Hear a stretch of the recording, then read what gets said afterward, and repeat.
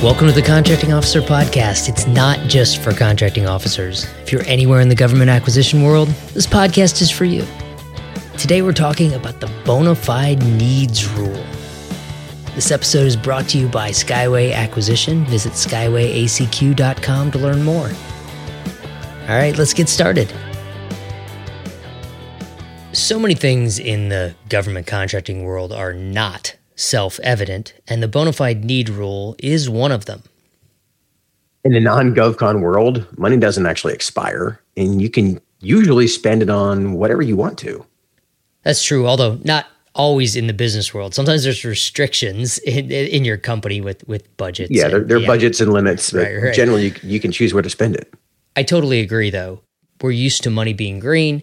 You can spend it on anything you want. And for a lot of people, the harsh reality of government contracting rules can be a surprise. Before we get into that, more surprises, let's stop and say thanks, which shouldn't be a surprise. Thanks this week goes to Raymond Reyes. Raymond is a vice president of Corvus Consulting in San Antonio, Texas. I want to thank Raymond for liking and sharing our podcast episodes, and especially for reaching out to us to suggest a topic based on some recent changes in the government market, specifically the impact on government contractors of adding an 11th federal holiday.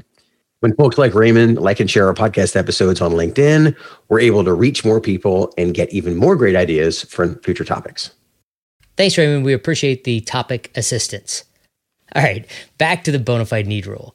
This is not a FAR rule. This is in the United States Code, and we don't usually quote or read United States Code sections, paragraphs, because they read exactly like you would expect a legally document like that to read. All right, so tell me about the bona fide need rule. The long answer is that it's the fiscal year appropriation, and hang with me because this is going to sound really tedious. Fiscal year appropriations can only be used, or obligated is the official term, to meet a legitimate need, a bona fide need that arises in or prior to the fiscal year in which the appropriation was made. In other words, when Congress said you could spend the money.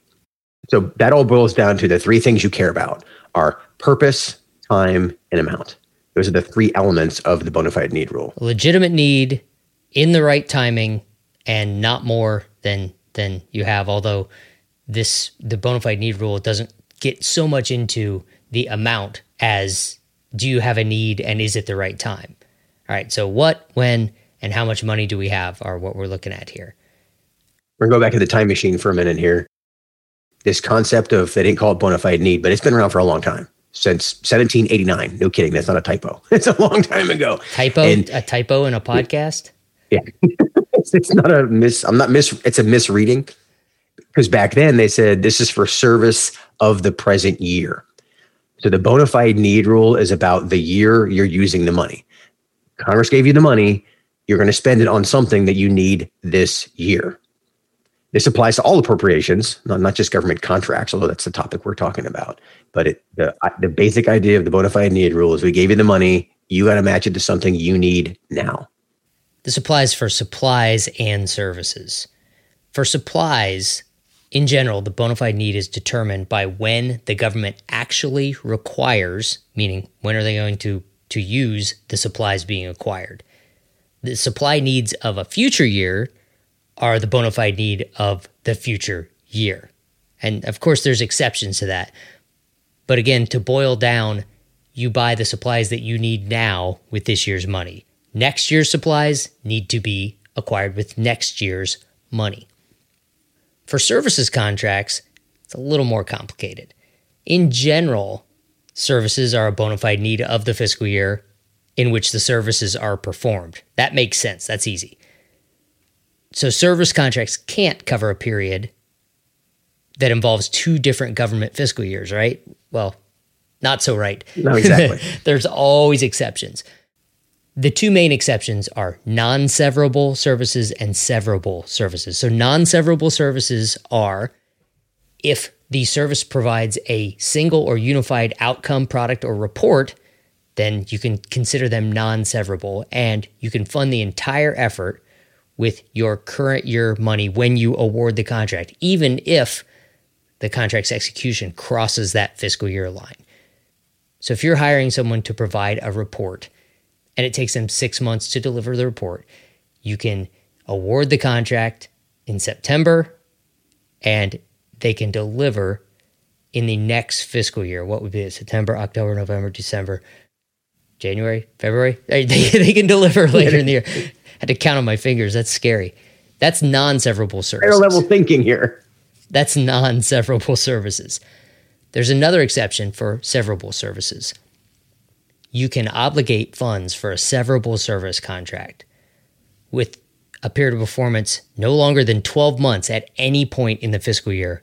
So if you have fiscal year 2021 funds, you can award those funds for a contract with a period of performance of 1 September 2021 to 30 August 2022. Most of the work occurs in the next year, but it's 12 months or less. When you think about it, if you can only acquire services within the fiscal year, there would be a mad rush to award contracts on October 1st so that you have 12 months of performance, and there would be no services performed in the first couple weeks of October until all those contracts were awarded, right? It makes sense that you'll need to cross over a little bit, and this exception allows for a better workload distribution for the contracting offices.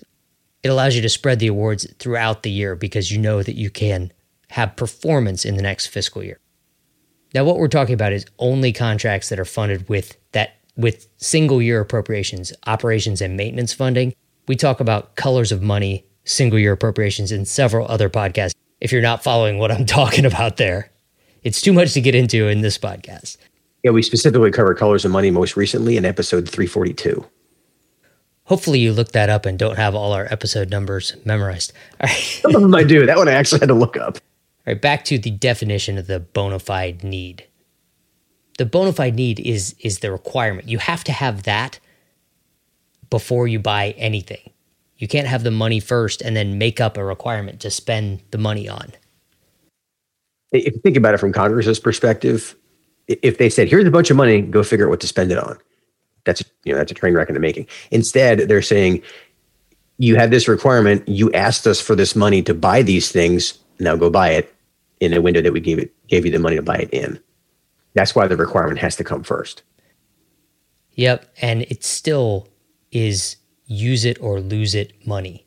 It has to be spent in the year that it was appropriated for. It has to be obligated in the year it was appropriated for. And that drives the use it or lose it behavior. It can create an end of the year rush to obligate funds before they expire because they're only good for that year. And that rush leads to the perception of questionable purchases. Although the research I've done shows that supposedly the government's spending is no more wasteful at the end of the fiscal year than it is throughout the entire fiscal year. But the point is, there is a rushed perception. The bona fide need rule also drives acquisition strategies. Some government acquisitions are structured in a manner that really makes no sense in the commercial world. If you don't understand that the money's only good for a certain amount of time and can only be spent on certain things during a certain period of time. For example, having a base contract plus 4 option years, a lot of times the reason those options are there is because the appropriations for those future years hasn't been made yet, and they can't legally sign a contract saying, I'm going to have this money in 3 years because Congress hasn't given it to them. Whereas with a private company, you can sign a 5-year contract. You can sign a 20-year contract if you want. You just have to meet the contract. And so having these extra options and all the steps that come with that sometimes gets inserted and creates work. But again, that's the world we live in.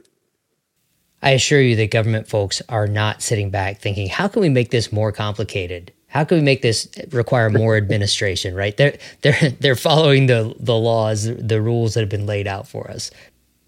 Linking this to the acquisition time zones and the execution time zones, again, bona fide need is the requirement. Do you have a need? Document it in the requirement zone at the beginning of the process.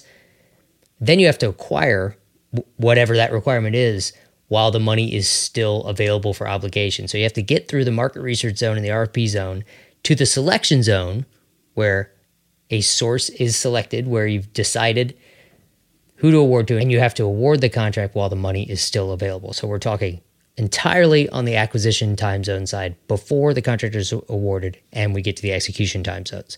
So bona fide need, acquisition time zones. If you're not familiar with the acquisition time zones, we cover those in episode number 3.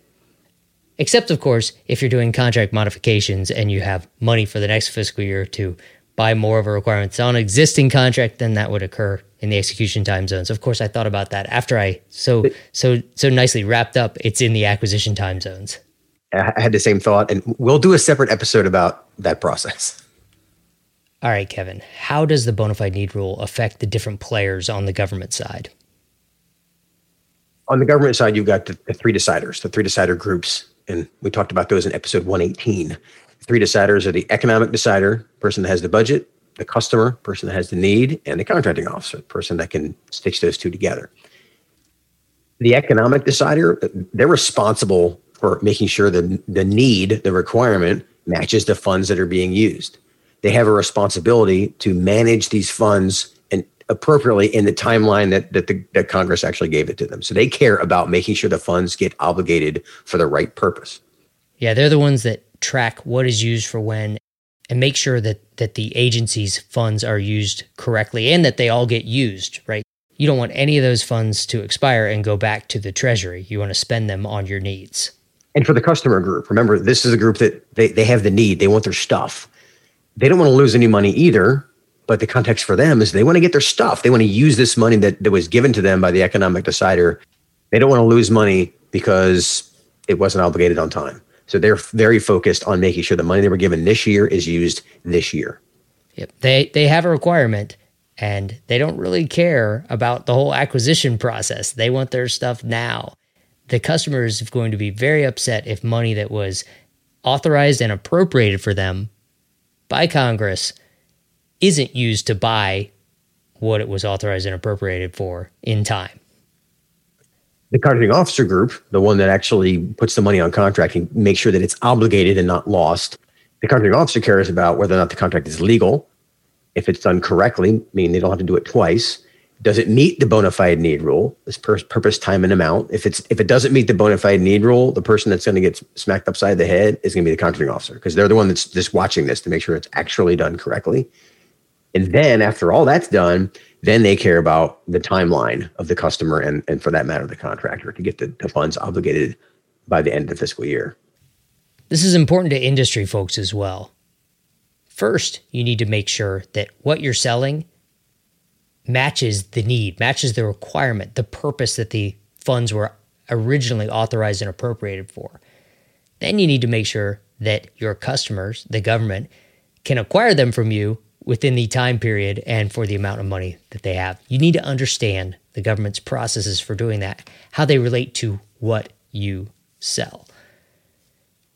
This is especially important at the end of the fiscal year because the government has to use these funds. The goal is to obligate the funds with some requirement. For example, if industry hasn't provided some other options to use the funds to meet a requirement that exists, then the government's going to use it for something that's easy to do through the path of least resistance, like buy a flat screen TV or upgrade an office or extend some additional software. They're going to find a path of least resistance. So industry needs to be communicating with the government team, focus on the customer.